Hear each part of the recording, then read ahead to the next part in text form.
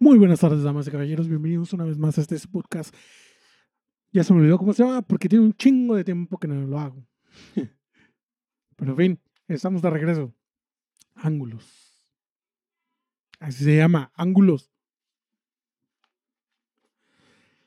Gracias. Gracias. Gracias a quien me haya esperado y a quien no también. Este, pero es que ha sido muchas cosas que han pasado durante este tiempo. Una de ellas, ya soy papá otra vez. Pero, bueno, ya soy papá otra vez y eso es lo que se ha llevado demasiado tiempo de mi vida y ahorita tengo que te usan 20 minutos antes de empezar a cenar, entonces quise hacer algo antes de empezar a cenar. Así que, pues a ver qué sale. No creo que salga mucho, porque no tengo mucho de qué hablar ahorita, a ver si hay oportunidad y le digo a mi esposa que me ayude a grabar algo o hacer algo.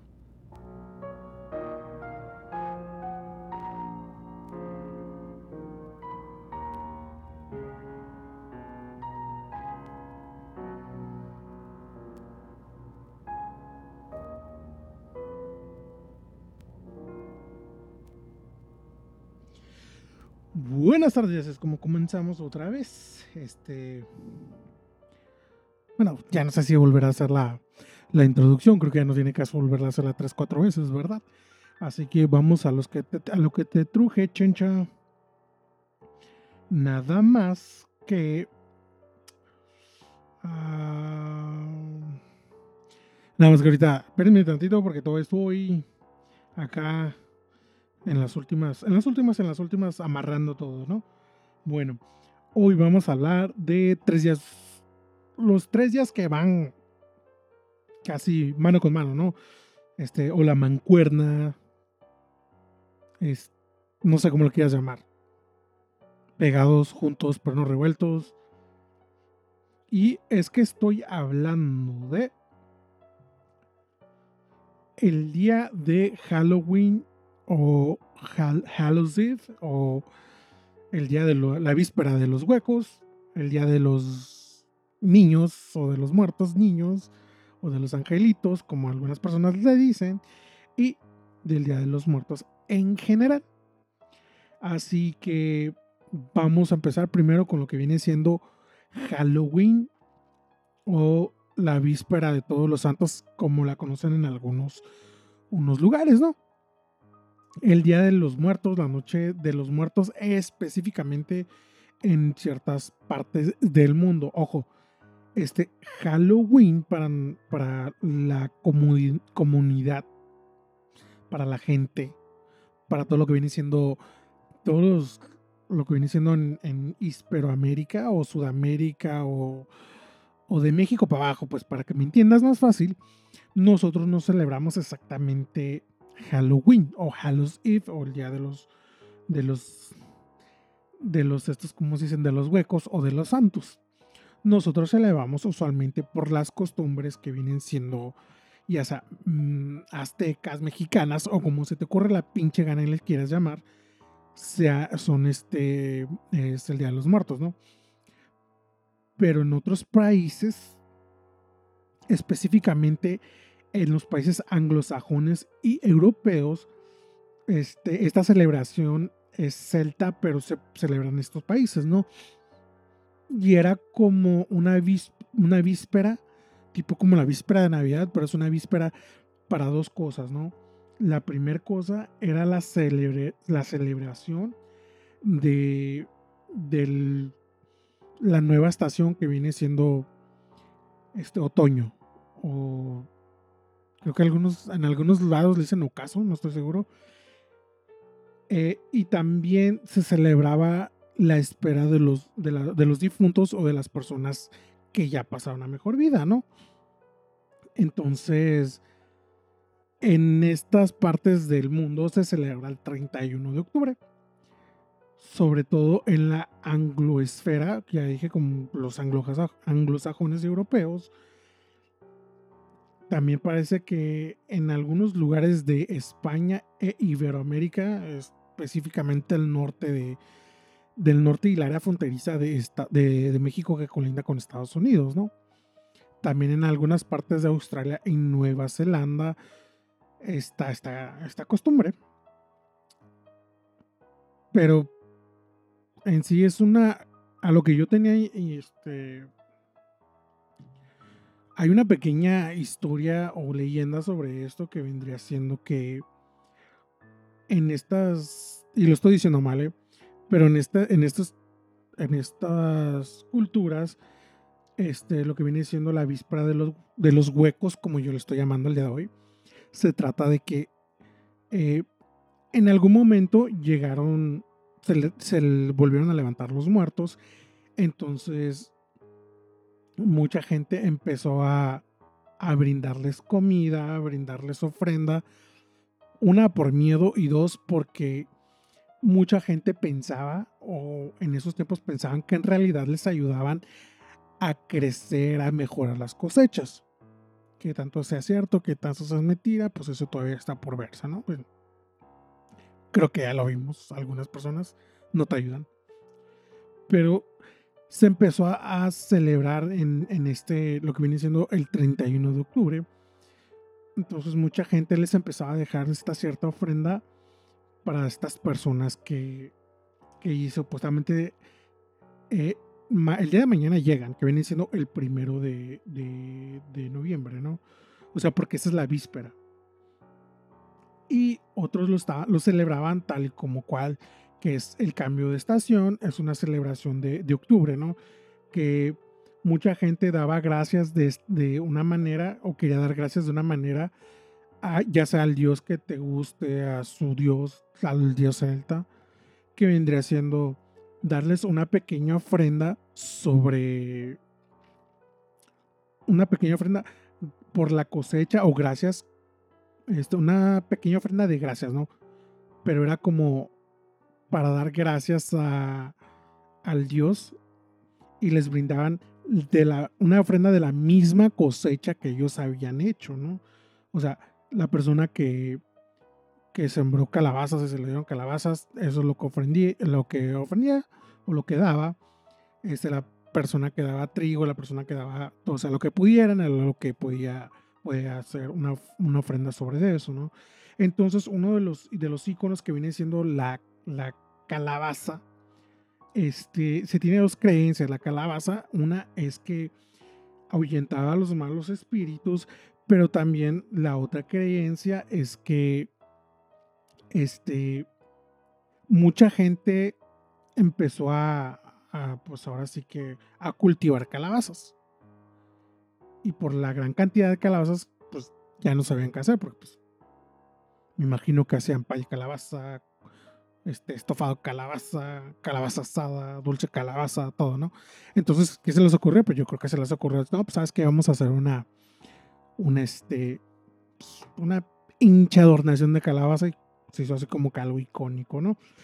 Entonces, pero también tiene su origen eso que viene siendo en las creencias, que viene diciendo que este artefacto o este dispositivo ayudaba a la gente a espantar a malos augurios, espectros, a malos, como dice una canción que me encanta, malos pensamientos, a fantasmas, a demonios, a todo lo que tú quieras, ¿no?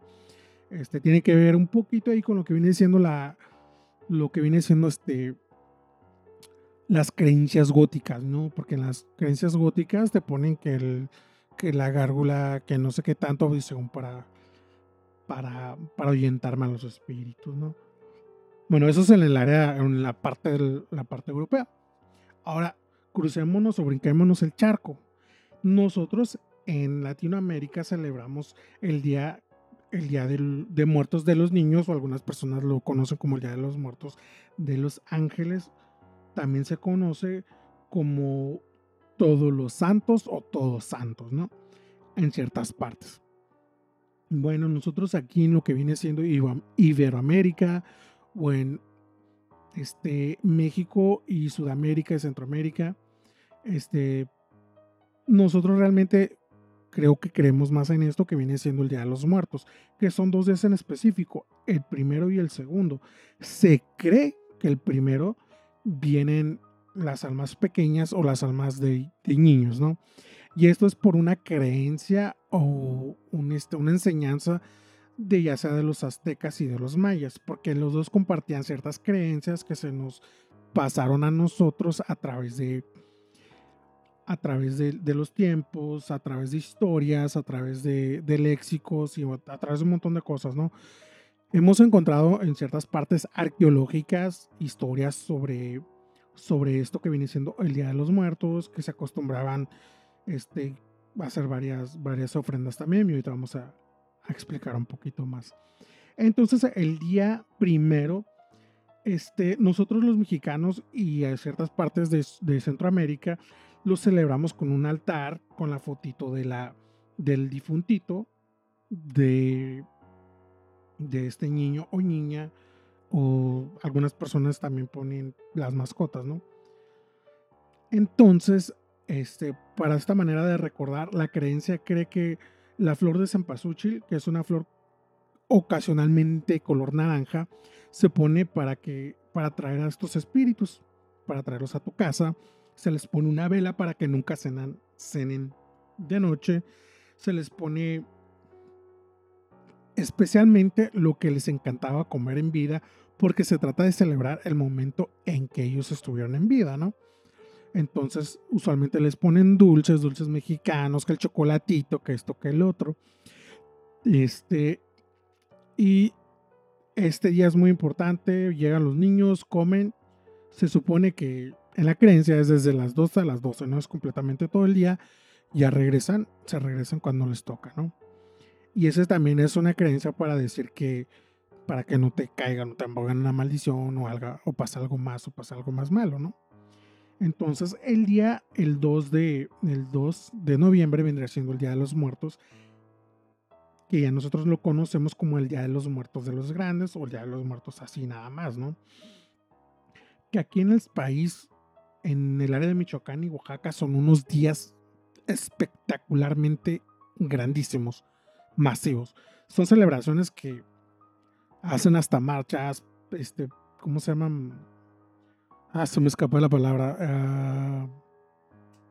Demonios, no recuerdo. Hacen festejos, hacen un desfile, ¿no? Entonces viajan con calaveras, atravesan las calles, ¿no? Haciendo como un tipo carnaval sobre esto. Bueno, aquí cómo se celebra es totalmente igual que a los niños, ¿no?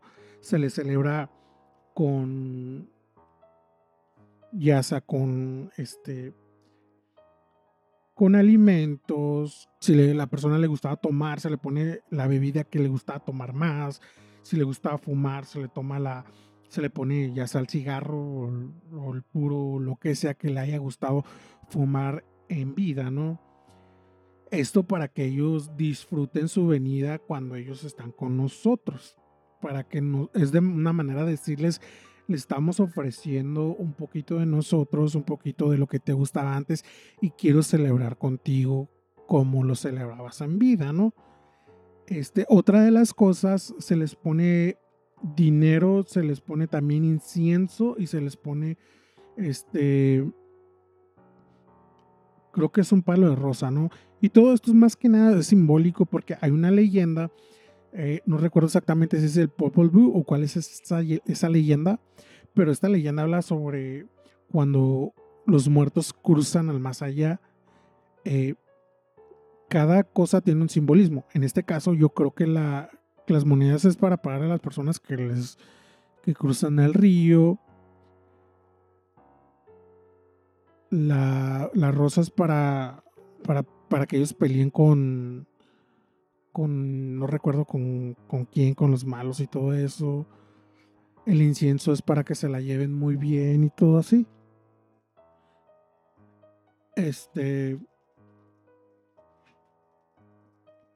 A ver, permíteme tantito. Ya aquí fallas técnicas con esta cosa, como siempre. Y, o sea, son varias cosillas así, ¿no? Varios relatos. No recuerdo exactamente el simbolismo de cada cosa. Pero aquí también tenemos unos relatos sobre estas celebraciones. Muchos relatos de esto hablan ahora sí se vendrá diciendo, sobre visitas que han hecho. Una de las cosas que a mí me gusta más son, pues ahora sí que historias tipo de terror, ¿no? Que es algo curioso que yo tengo. Me desvío un poquito del tema. Que yo realmente no creo en nada de esto. Soy escéptico, soy agnóstico, soy ateo, ah, como lo quieras llamar, ¿no? Pero a mí me llama, uno de mis gustos culposos es esto, ¿no? Que a mí me llama mucho la atención este tipo de cosas.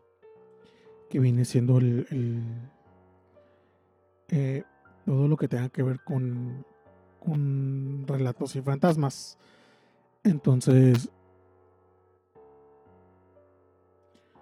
ok, lo que pasó aquí, no sé qué está pasando con mi dispositivo, que viene siendo mi interfase, que está fallando otra vez, no sé por qué.